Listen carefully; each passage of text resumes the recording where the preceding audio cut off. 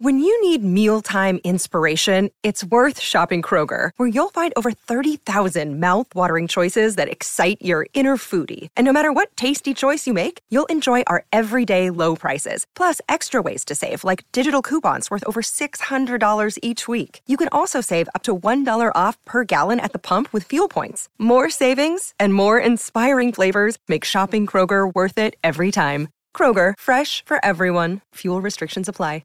630 CHED Inside Sports with Reed Wilkins. Weekdays at 6 on 630 CHED.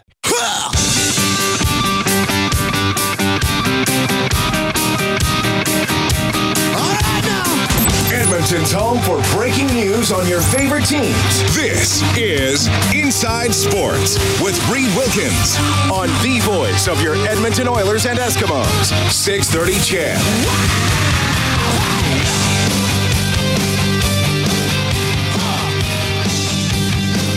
Hey, thanks a lot for tuning in tonight. Well, that was fun to catch up with Sean Fletcher and Mallory Boone, engaged on the big screen at Commonwealth Stadium. Eskimos back at practice today. Looks like CJ Gable is going to be good to go at running back. Eskimos at Hamilton on Thursday. Our coverage will start at 4 on 630 CHED. Jakub Jerabek is the newest Edmonton Oiler. He'll compete for a depth defense spot. Limited action last year with Montreal and Washington. Played the first two playoff games, both overtime losses for the eventual champion Capitals. Supposedly a good passer. Can move the puck up ice quickly. The Oilers definitely need that. And, of course, Scotty Upshall got a professional tryout contract over the weekend. The 34-year-old native of Fort McMurray. He will, I think, make the team. I think he has a pretty good chance to do that. You can get more on 630ched.com, and Upshaw was on Oilers Now earlier today with Brendan Ulrich. My name is Reed Wilkins. Thank you so much for tuning in tonight. Jason Moss, Morley Scott coming up after the 7:30 news. Right now, I'm pleased to be joined in studio by the owner of the Edmonton Prospects, Patrick Cassidy. Patrick, good to see you, man. Yeah, nice to be here, and thanks for having me down and talking some baseball. Well, thanks for coming. Thanks for coming in. Well, we'll talk baseball and owning a baseball team, which, well, let's just start there. It sounds pretty cool, but there's got to be a but sometimes. Well, there's a few buts. There's a lot of cool things, a lot of cool aspects, that crop up owning a baseball team, and there's some amazing things that happen, and then there's some buts, as you say. And it's like anything, though. Anything in life, the good with the bad, and it's been an interesting journey, that's for sure. Prospects with 3 consecutive first-round upsets of Okotoks. Medicine Hat, who had a historic season, by the way. Yes. I think they were 1 win off the league record, and yes. they did win the championship, beat you guys in the division final in 5. The previous 2 years, you went to the league final and lost. So you're getting the results. How many years now for you guys? Have you been in the league? 2005 was the actual long, first year, and then we started in Edmonton, spent a couple years in St. Albert. Right. Took a year off and then made our way back to Edmonton on the south side.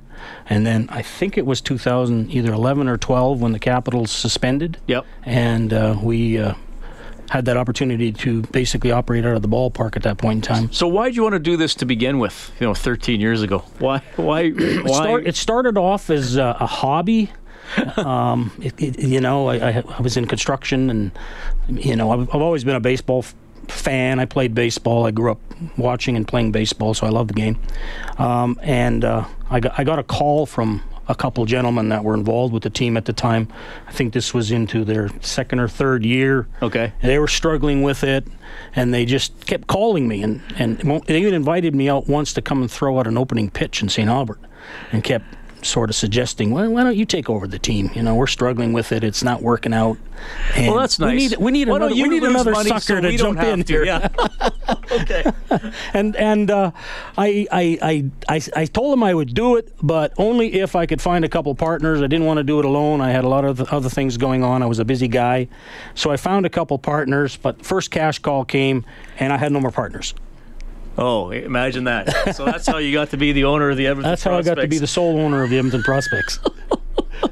Well, and it's, look, you live in Canada. and then you live in Edmonton specifically. So we know what sport is going to dominate. Yes. And now, you don't play when that sport is on, but you do play at a time of year where sometimes people might want to go do other things in the evening, or might go to a football game when the Eskimos play, or might just want to sit on their patio. But you've built up a pretty strong fan base. I know you got some people who follow the team, the attendance. I think you said you're the second best attendance in the Western Major League. Second best in the Western Major, and the attendance number just came out for all of summer collegiate baseball in North America, and we were 14th this year. Oh, wow. Okay. Out of 200 and some teams. Okay, so you've built that up. I don't know if you can answer this in a minute or two. How did you do it? I mean, that's because you got to let people know you're out there first. You hope guys like me will talk about you every once in a while, and you also hope the scoreboard gets people interested more often than not, right? You know what? There's a lot of pieces to this interesting puzzle in terms of getting people to the ballpark, in terms of becoming relevant in Edmonton and in the sports community. And it starts with product on the field. You got to put a good product on the field that the fans are going to be proud of and enjoy watching. You got to work with the local media. You got to partner with the media, work with them, advertise. And we had to really learn and get into the whole social media thing, and learn what that was all about, and use it to benefit us. I used to tell people often that, why is it whenever there's a game scheduled, the players and the umpires always show up, but the fans don't necessarily show up? Right. So we had to learn how to schedule our fans, and some of the ways we've done that is by finding natural fits, like Father's Day, for instance. This year we had 30-some-hundred out. Mm-hmm. Canada Day's a natural. Yeah, you guys have done great on Canada. Yeah, we always are close to that 7,000 mark. And then we try to work with community organizations and do themed events. You try to create additional happenings with the ball game that get people excited, and or where you can tap into another group that can help you put people in the seats. So it's not a one-prong attack. It's probably a 7, 8, 9-prong attack. And those prongs just change from year to year, too. They change from year to year, but the key is just persistence and just keep hammering away. And then before you know it, you start to get true fans, and the true fans then become people who will go out and talk about the team and drag their relatives and friends out, and it's kind of how it works, I think. Obviously, and you'll remember this, I had Ron Kittle on the show earlier this summer. We had AAA baseball for a long time, and when that went, I know we mentioned the Capitals, but the hype around the games changed when it's not guys who might be going to the major leagues in a year or two. So you've sort of had to remind a lot of those people, hey, this is still a great gem of a park in the River Valley to come watch. I mean, the park itself, I think, is as much a selling piece as anything. Well, before we got to the park, we played at John Fry. It's a nice facility. Yep. But we averaged 78 fans per game. So that was, I could see that wasn't really going anywhere. Right. So when the opportunity to get into the jewel in the valley, into the park, cost a lot of money that first year because it was short notice, but it was at the end of the day, it was the right decision, and it's provided us with this opportunity to do something in Edmonton. I mean, Edmonton's a major league sports town, and Edmonton fans expect to go to, facilities that are first class and a show that's first class, and you need that. You have to have that park in order for you to be able to accomplish that type of thing. Patrick Cassidy joining us in studio. He's the owner of the Edmonton Prospects of next year, I guess now, it's the Western Canadian Baseball League, changing names from did I get that right? From the Western Major Baseball League? It's going from the Wimble to the Wickball. To the Wickball, okay. The WMBL to the great. WCBL. That's great. To remind people where the roster comes from, because this is, to me, one of the most fascinating things is getting these guys putting together a team year after year. So our roster this year, was almost like an international roster. We had we always lead the league in terms of our Canadian content. Mm-hmm. We've got a lot of really good ball players in Edmonton and Western Canada, and I mean that's important to us to make sure we give those kids every chance to play on this team. But we also create pipelines and scout players throughout the U.S. We had a kid from Taiwan, one from Australia, two from Hawaii. So wow. So it was like an international roster. We almost at times we could have used an interpreter for our Taiwanese ball player, and it was an interesting year in terms of where our talent did come from. Well, you put together. I mean, I know you guys had that one tough road trip, but you guys bounced back after that, and obviously got third in the division. When we're talking about like playing at RE/MAX Field, so the city owns the ballpark. Correct. But is it one of those situations where really it's the prospects running it and maintaining it? Very much so. We have a license with the city, and it's our responsibility to operate and run the ballpark, the facility, 365 days a year. And, so, of course, the challenge is trying to activate it as much as we can during the summer months when people can get outside, and it's an outdoor facility. So, I mean, it's not that we're not looking at winter-type venues and activities and events of some sort. We just haven't really found the right fit yet, I guess, and there's a lot of things that go along with trying to do a winter event and in terms of facilitating that type of thing. Right. Okay. So, but you guys are so. I mean, maybe a different scale, but it's sort of the same with the Oilers and Rogers Place. The city owns it, but the Oilers are maintaining it and hopefully making some money out of it. And it's a similar kind of license, similar type of deal, but of course on a much smaller scale. Sure. Yeah. Well, it sounds like you have, to get back to our first point about the butts, sounds like you got a lot in that expense column. But that's the non-glamorous side of ownership, right? Oh, yeah. Well, of course. There's always expenses. It's a facility that's 23 years old now. It's built in 95. And, there's some things that need to be upgraded and some things that need to be renovated a little bit. Brought up the code, those types of things. There's some stuff in there that needs to be done. I guess the challenge, the city's is going through this whole river crossing process, and the purpose of that is to come up with a development plan for that whole area. I think it's 30, 40 acres, something to that effect. Yeah. And they had to decide whether that was going to include the ballpark, not include the ballpark. And they gave us basically a 5-year license to prove that baseball was relevant and belonged in the River Valley. And I think I think we're making that mark. We're doing the job in that respect. All right, we've talked about some of the challenges of ownership. Another day is here, and you're ready for it. What to wear? Check. Breakfast, lunch, and dinner? Check. Planning for what's next and how to save for it? That's where Bank of America can help. For your financial to-dos, Bank of America has experts ready to help get you closer to your goals. Get started at one of our local financial centers or 24/7 in our mobile banking app.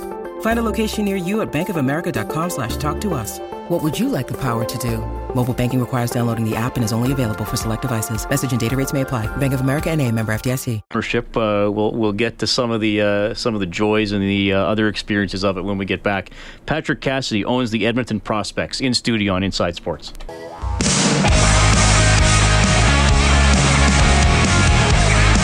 This is JC Sheriff from your Edmonton Eskimos, and you're listening to Inside Sports with Reed Wilkins on 630 CHED.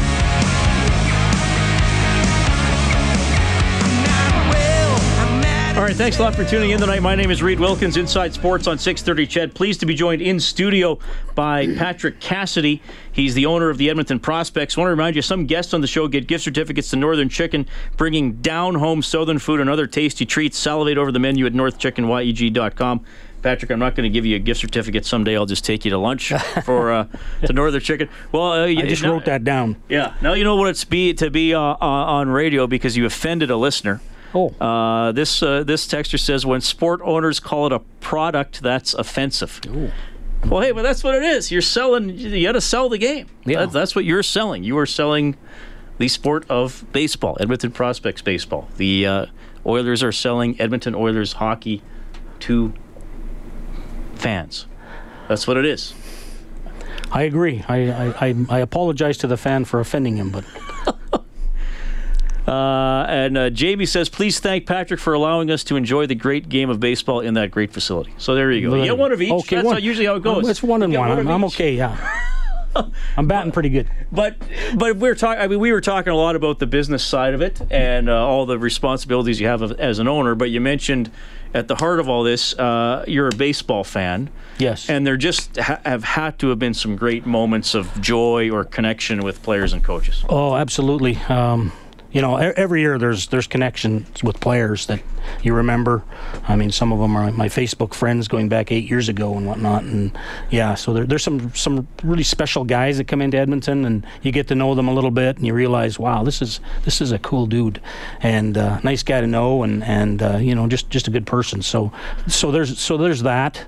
Obviously, we've had some huge wins that have had me jumping out of my seat. Anytime you can knock off Okotoks in the playoffs, that's big in Edmonton. And so we've done that 3 years in a row, and that's a lot of fun. Rich Walker throwing a perfect game this year. Incredible. So I jumped. I'm watching this on live stream at home. They're up in Fort McMurray, and like for the last 3 innings, I'm on the edge of my seat, and then I get up and I'm pacing, and my wife is looking at me like what's wrong with you? And then when he finally did it, and I jumped right out of my seat, and I jumped up in the air, and I just walked around, and I was just jittery, right? And she goes, I guess that must have been pretty impressive then, right? And I said, you have no idea. And then I started doing some Google searching. There's maybe been 23 players that have thrown perfect games in all of Major League Baseball, 210,000 games. So you do the math, and it's like the odds are so phenomenal. And here to have this kid come up here, and this 160-pound kid, you look at him, you go, you can't pitch. And then he gets up there and he just spots the ball. He's got 3 good pitches, and he's got command of all of them that night. Some players make some great stabbing, diving catches, and the umpire makes a bad call and calls somebody out. I'm sure it happened. And it was just awesome. It was an awesome night. It had me pumped for a week, and it went viral on social media, etc. Yeah, we had Rich on the show. And you had Rich on the show, and his interview was just awesome. A great kid. Yeah. Just a fantastic kid.